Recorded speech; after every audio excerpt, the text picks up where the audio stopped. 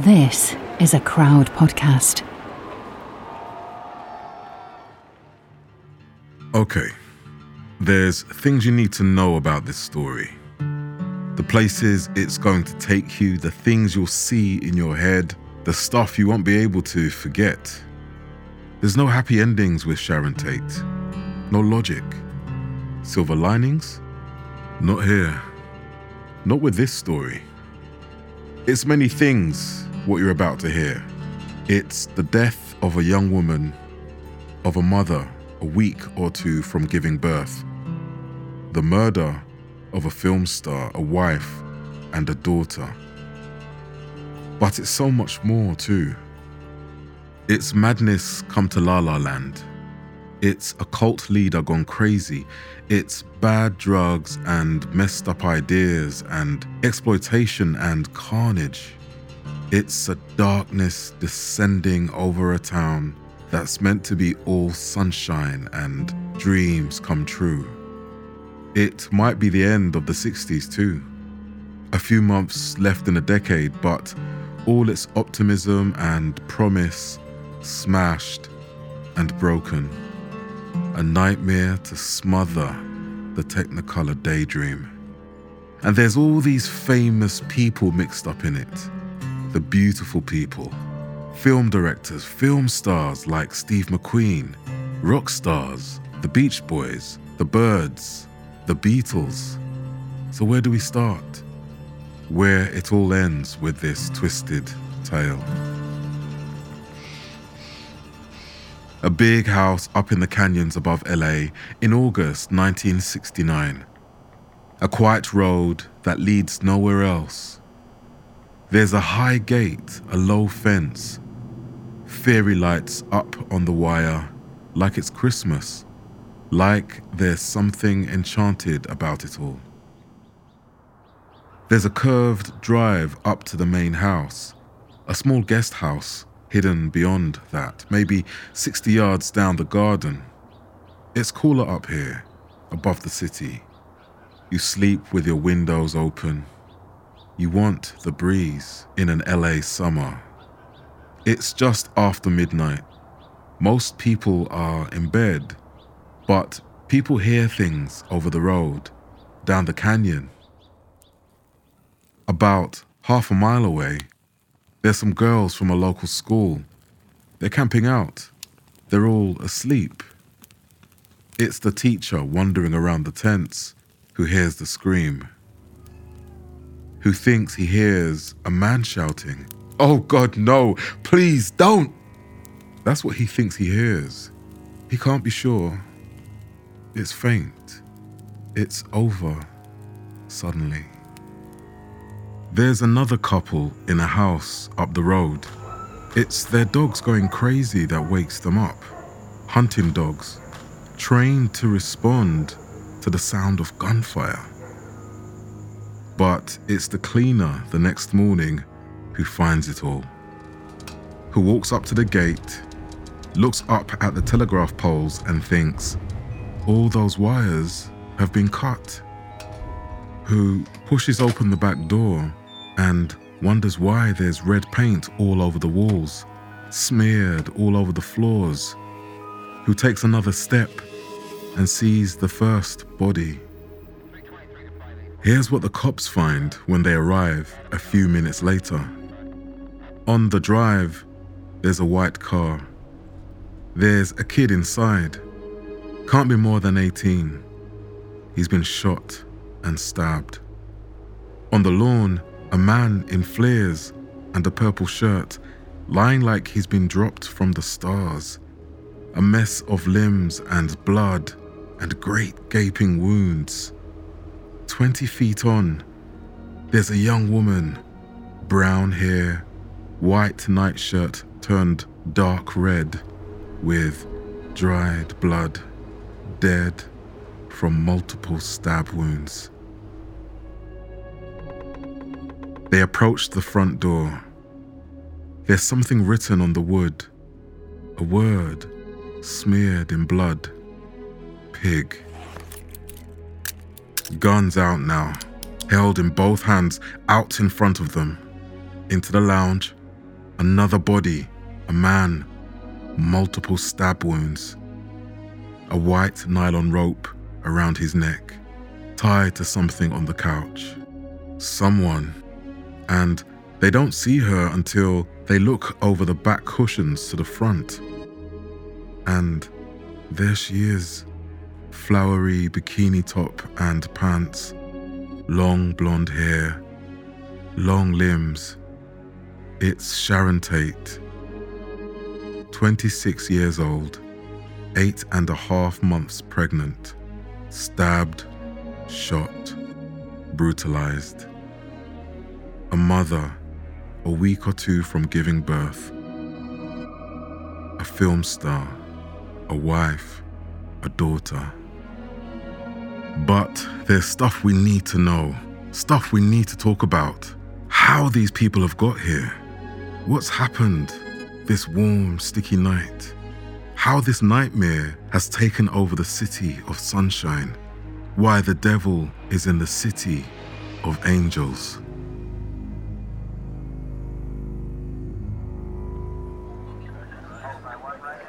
This is not Sharon Tate's house. It belongs to a record producer and his actress wife. Remember them. We'll come back to them. She's renting it, this young woman, with her husband. Who is he? Roman Polanski, film director, maverick, sort of a superstar himself. He's 33 years old, Polanski, a long way from post-war Poland where he grew up, from Auschwitz where his mother died in the gas chambers. He's been making films in English for a few years now. Trashy ones, dark ones. Rosemary's Baby, about a woman pregnant with the devil's child.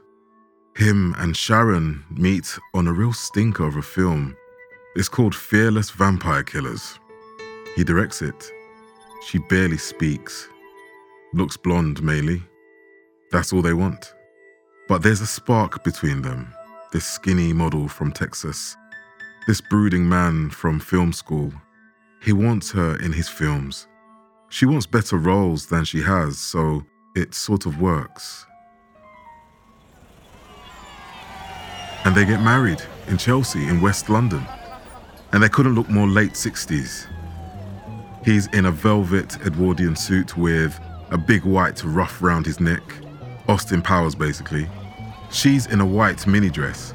That straight blonde hair, big lips, long eyelashes. It's all perfect on the surface. The beautiful people, moving the world on, a new way of living, a new way to be. But Sharon's a woman in the 60s. She's expected to look nice and say little, just like in her films. Roman can screw around. She's meant to shrug and smile. She says, "We have a good arrangement." Roman lies to me and I pretend to believe him. Her films? She stars in one called Valley of the Dolls. There's a line her character says, "I have no talent. All I have is a body." So that's where they are, these two. They go back to the States and hang around in LA, hang around with a record producer called Terry Melcher. He's the son of Doris Day. He's produced The Birds, Mr. Tambourine Man, The Mamas and Papas. He's dating another actress, Candice Bergen. Beautiful people. They've got this cool house up in Canyons, above the city, always hosting big parties, loads of people around, superstars, hangers-on, 60s weirdos. Sharon and Roman need somewhere to live, so they rent it for $1,200 a month, and they keep hosting parties, and strangers keep showing up. When Roman goes back to Europe for a few weeks, he asks some friends to stay over with Sharon. Keep her company. You just want to be sure, right? Right. Now we need to talk about someone else. Charles Manson. Things are never normal with Charles Manson. When he's 9 years old, he sets his school on fire. When he gets sent to a place for teenage troublemakers, he's knocked around by the priests who run it. When he goes to reform school, He runs away 18 times. Why? Because he's raped, say the rumors. Because he's beaten up, definitely. How does he cope? He does something he calls the insane game. Screams, waves his arms about, pretends to be going mad until they leave him alone.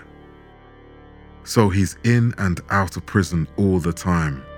By the time he's 32, he's spent more than half his life in institutions. He tells the authorities, "Prison's my home. I want to stay here." But they let him out in March 1967. And he goes to San Francisco, where it's all peace and love and hippies and acid, and it all begins. He can manipulate people, Manson, get them to do what he wants. He finds one girl, moves into her place, moves another girl in, then another. Soon, there's Manson, the first girl, and 17 others. Now, he's not Charles Manson, ex-con. He's a guru, a mystic. His hair is long, brown, curling round his face and beard. His eyes stare at you, into you. Now he tells his followers that they're the Manson family. Now he's telling them he's Jesus, or something similar. He's the second coming. He's the truth and the light. They buy an old yellow school bus, fit it out with rugs and cushions, do these epic road trips out into the desert, taking acid, listening to Manson as he sits round the campfires and talks and pleads. The next connection, Dennis Wilson's the drummer in the Beach Boys. He's out in the desert too, driving to LA, high on booze and LSD, big beard on him, sun-kissed hair. He picks up a couple of the Manson family, young girls, takes them back to his LA house, finds Charles Manson there the next day, treating him like a god, kissing his bare feet. So they hang out. Dennis knows Terry Melcher. They work together. So Manson meets Melcher and says, "I'm a musician. You gonna record me?"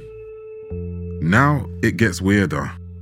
Manson's round Dennis Wilson's house all the time. So are the girls. There's the two men, 20 girls, and a lot of drugs. The men record music. The Beach Boys release a Manson track as a B-side. The girls are treated like servants. The house is treated like a squat. The landlord kicks them out, so now Manson moves again. There's an old deserted ranch across town, sort of falling down. Used to be a movie set for westerns. It's owned by a half-blind 80-year-old. Manson says, "We'll stay with you, and my followers will sleep with you for rent, yeah?" It's here that Manson starts telling them stories. His prophecy. What's it called? Helter Skelter. And here's the next thing you need to know. Manson's obsessed with the Beatles.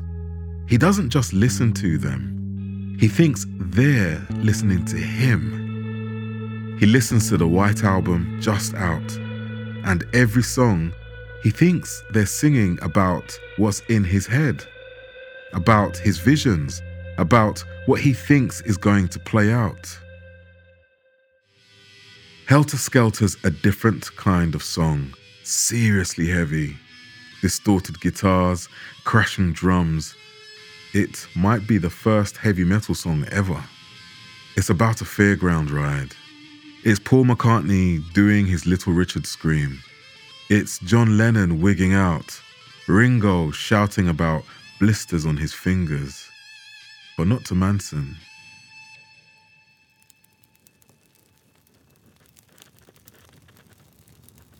When he's round the campfire at the ranch, talking, preaching, pushing the drugs, Helter Skelter is war. It's revolution. And it's coming down fast. Here's what he says. There's a racial apocalypse coming. He's going to release an album full of hidden messages just like the Beatles. It'll make young white women run away from home. It'll make black men attack white men. It'll make white men attack other white men and black men until there's no one left. Just Manson and his family hiding out in a secret city under the desert out in Death Valley. The last white people on earth ruling what's left. A new Jesus, your own personal savior. So he works on songs, Manson and his followers, the album that's going to trigger it all. They listen to Helter Skelter all the time because he says there's a secret code in there telling them the way to his secret underground city. He takes the songs to Terry Melcher, the producer, and Melcher, he wants nothing to do with it. No record deal, no production. So Manson stews. Manson wants revenge on the straights, on the beautiful people, on LA, on Terry Melcher. There's a kid from the South who joins the family. They call him Tex Watson. He listens when Manson says, Helter Skelter is coming. He waits for his role. He's ready. They're all ready. What's Sharon Tate got to do with all this? Nothing. That's the point. She just lives in Terry Melcher's house. Charles Manson hates Terry Melcher, and he knows exactly where the house is. So, it's a warm, sticky August night up in the canyons, maybe the hottest night of the year. Tate's at home. There's 3 others with her. Jay Sebring, an ex-boyfriend, a famous hairdresser, does Sinatra, Paul Newman, Steve McQueen, wearing flares, a purple tank top. There's Abigail Folger, heiress to a coffee empire, 25 years old, brown hair, brown eyes. There's her boyfriend, Wojciech Frykowski, Polish playboy, mates with Roman Polanski, Sharon's husband. Blonde hair, blue eyes, 32 years old. There's others invited, McQueen, music producer Quincy Jones. They cry off. There's always other things to do in LA on a Saturday night. So the 4 of them eat dinner, play music, some of them smoke weed. They don't think about a murder that happened the week before. A music teacher killed out in Malibu across town, stabbed to death. A message in blood left, smeared on the wall. Political piggy. They don't know the main suspect lives on the old ranch with Manson, with the family. Why would they? And they don't know there's 4 members of the family walking towards their house right now. Tex Watson, Susan Atkins, Linda Kasabian, Patricia Krenwinkel.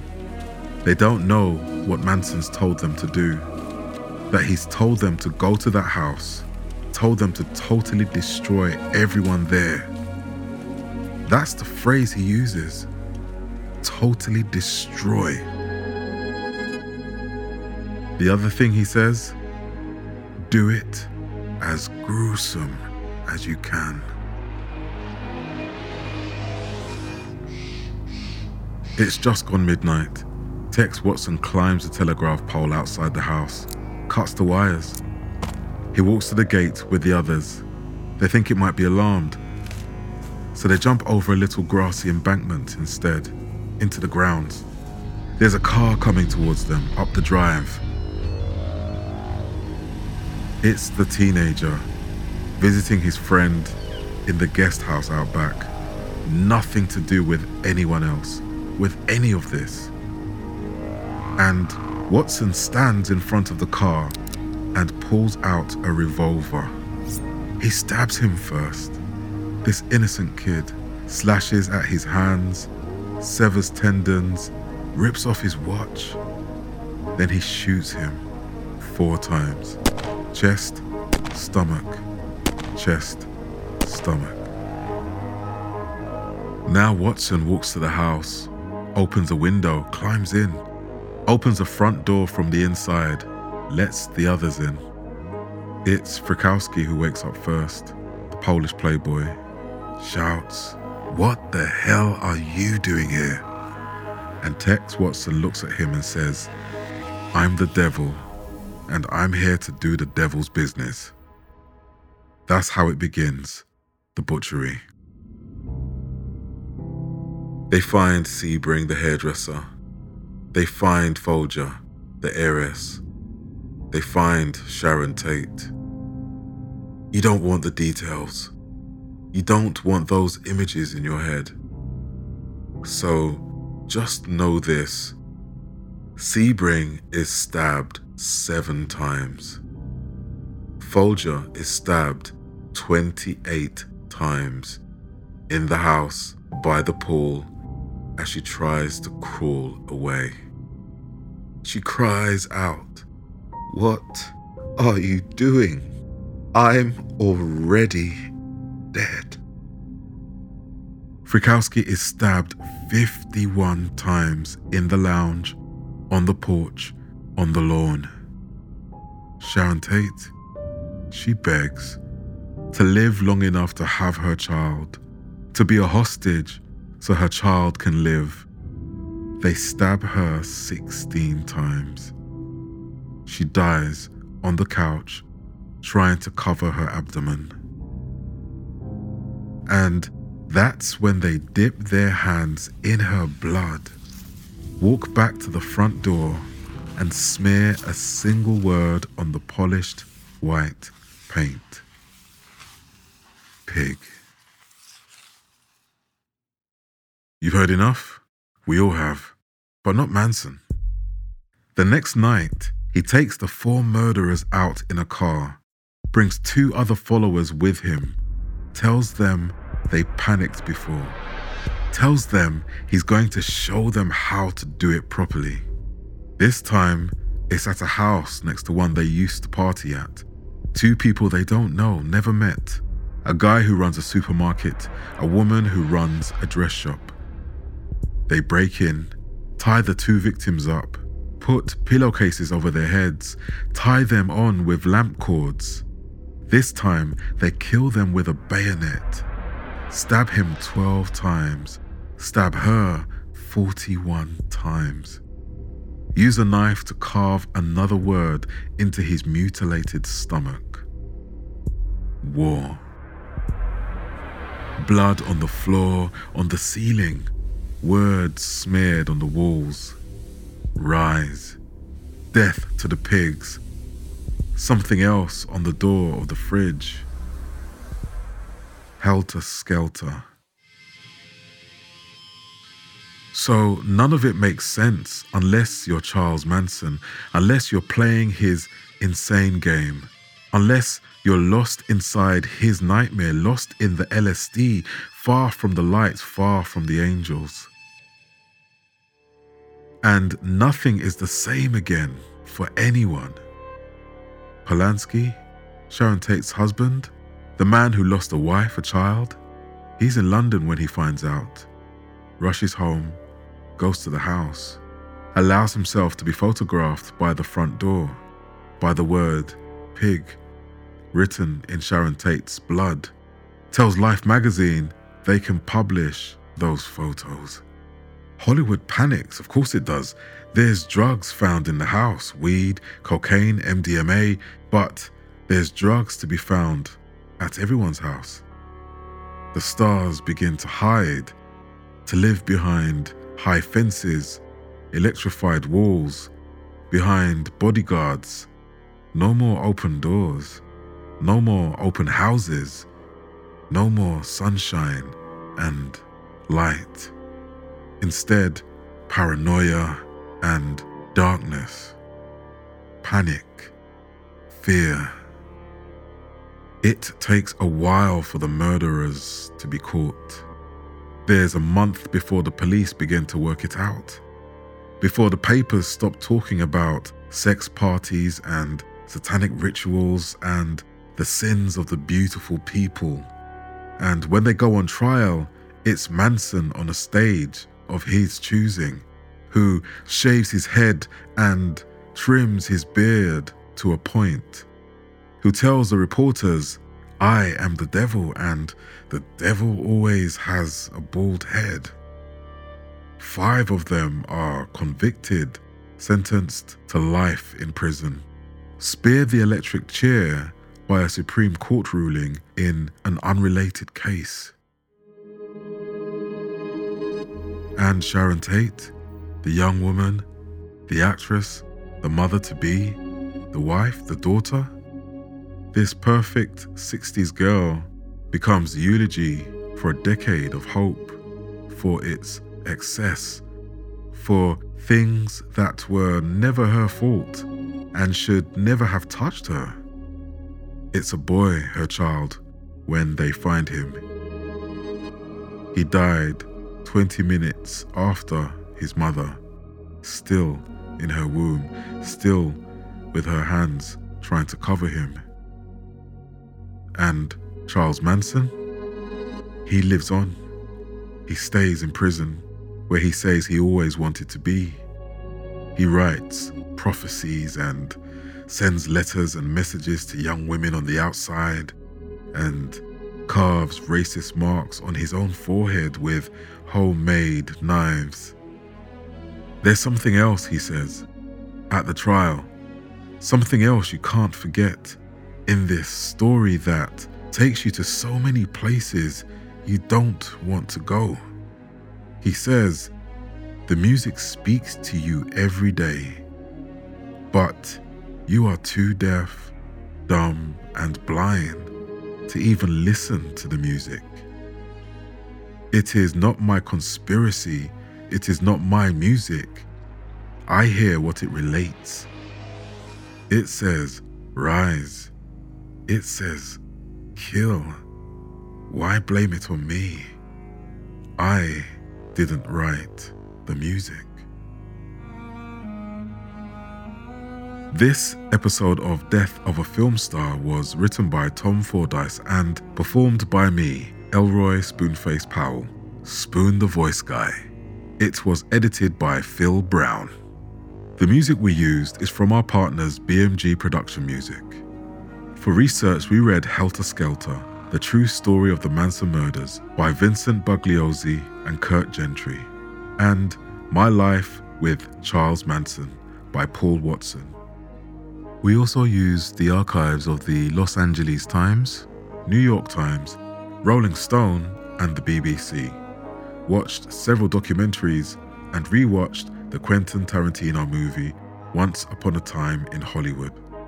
If this is your first episode, go back and listen to our episode about the last days of Marilyn Monroe. And if you want another series to listen to, check out Death of a Rock Star, which tells the stories of John Lennon, Elvis, and more. To find it, search for Death of a Rock Star in your podcast app. Thanks for listening. Crowd Network, a place where you belong.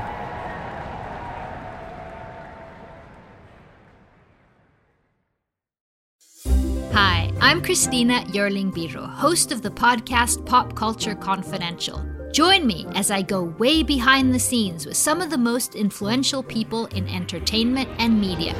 Hear actors such as Succession's Brian Cox talk about his favorite characters to play. There always has to be a mystery. The audience have to be in a situation where they want to know what's going on. Meet studio execs like Pixar chief Pete Docter and learn his secret on how he makes us cry. Emotion is our first language. And so many others who are defining popular culture, from Obama speechwriter David Litt to Top Chef host Padma Lakshmi. We don't often think about food politically, or we don't want to, but it really is. Join me. Search for Pop Culture Confidential wherever you get your podcasts. Hey there! I'm Hannah. And I'm Audrey. We are a sister filmmaking duo and co-hosts of Sleepover Cinema, our show where we analyze the films that created the collective unconscious of the girls, gays, and theys of the late 90s and early 2000s. Princess Diaries, The Cheetah Girls, Aquamarine, Cinderella, the one starring Brandy. We haven't stopped thinking about these movies since we first saw them, and we want you to rewatch them and review them with us. Are these movies as bad as critics would have us believe? Do we even care if they are? We are always unpacking that very question on Sleepover Cinema. Check out Sleepover Cinema wherever you get your podcasts or at evergreenpodcasts.com. See you soon. Hello everyone, my name is Matt Neglia, and I am the host of the Next Best Picture podcast, part of the Film Entertainment Awards website, nextbestpicture.com. On our show, we explore all year long what is possibly going to win Best Picture at the Oscars. We do this by conducting interviews with people within the film industry, holding weekly reviews of the latest theatrical releases, and on our main show, where we dive into various different topics, answer your fan questions, and also do our best to explore Oscar history's past in hopes that it will tell us something new for this upcoming award season race. We hope that you will join us on all of the various podcasting networks. We look forward to seeing you over at nextbestpicture.com.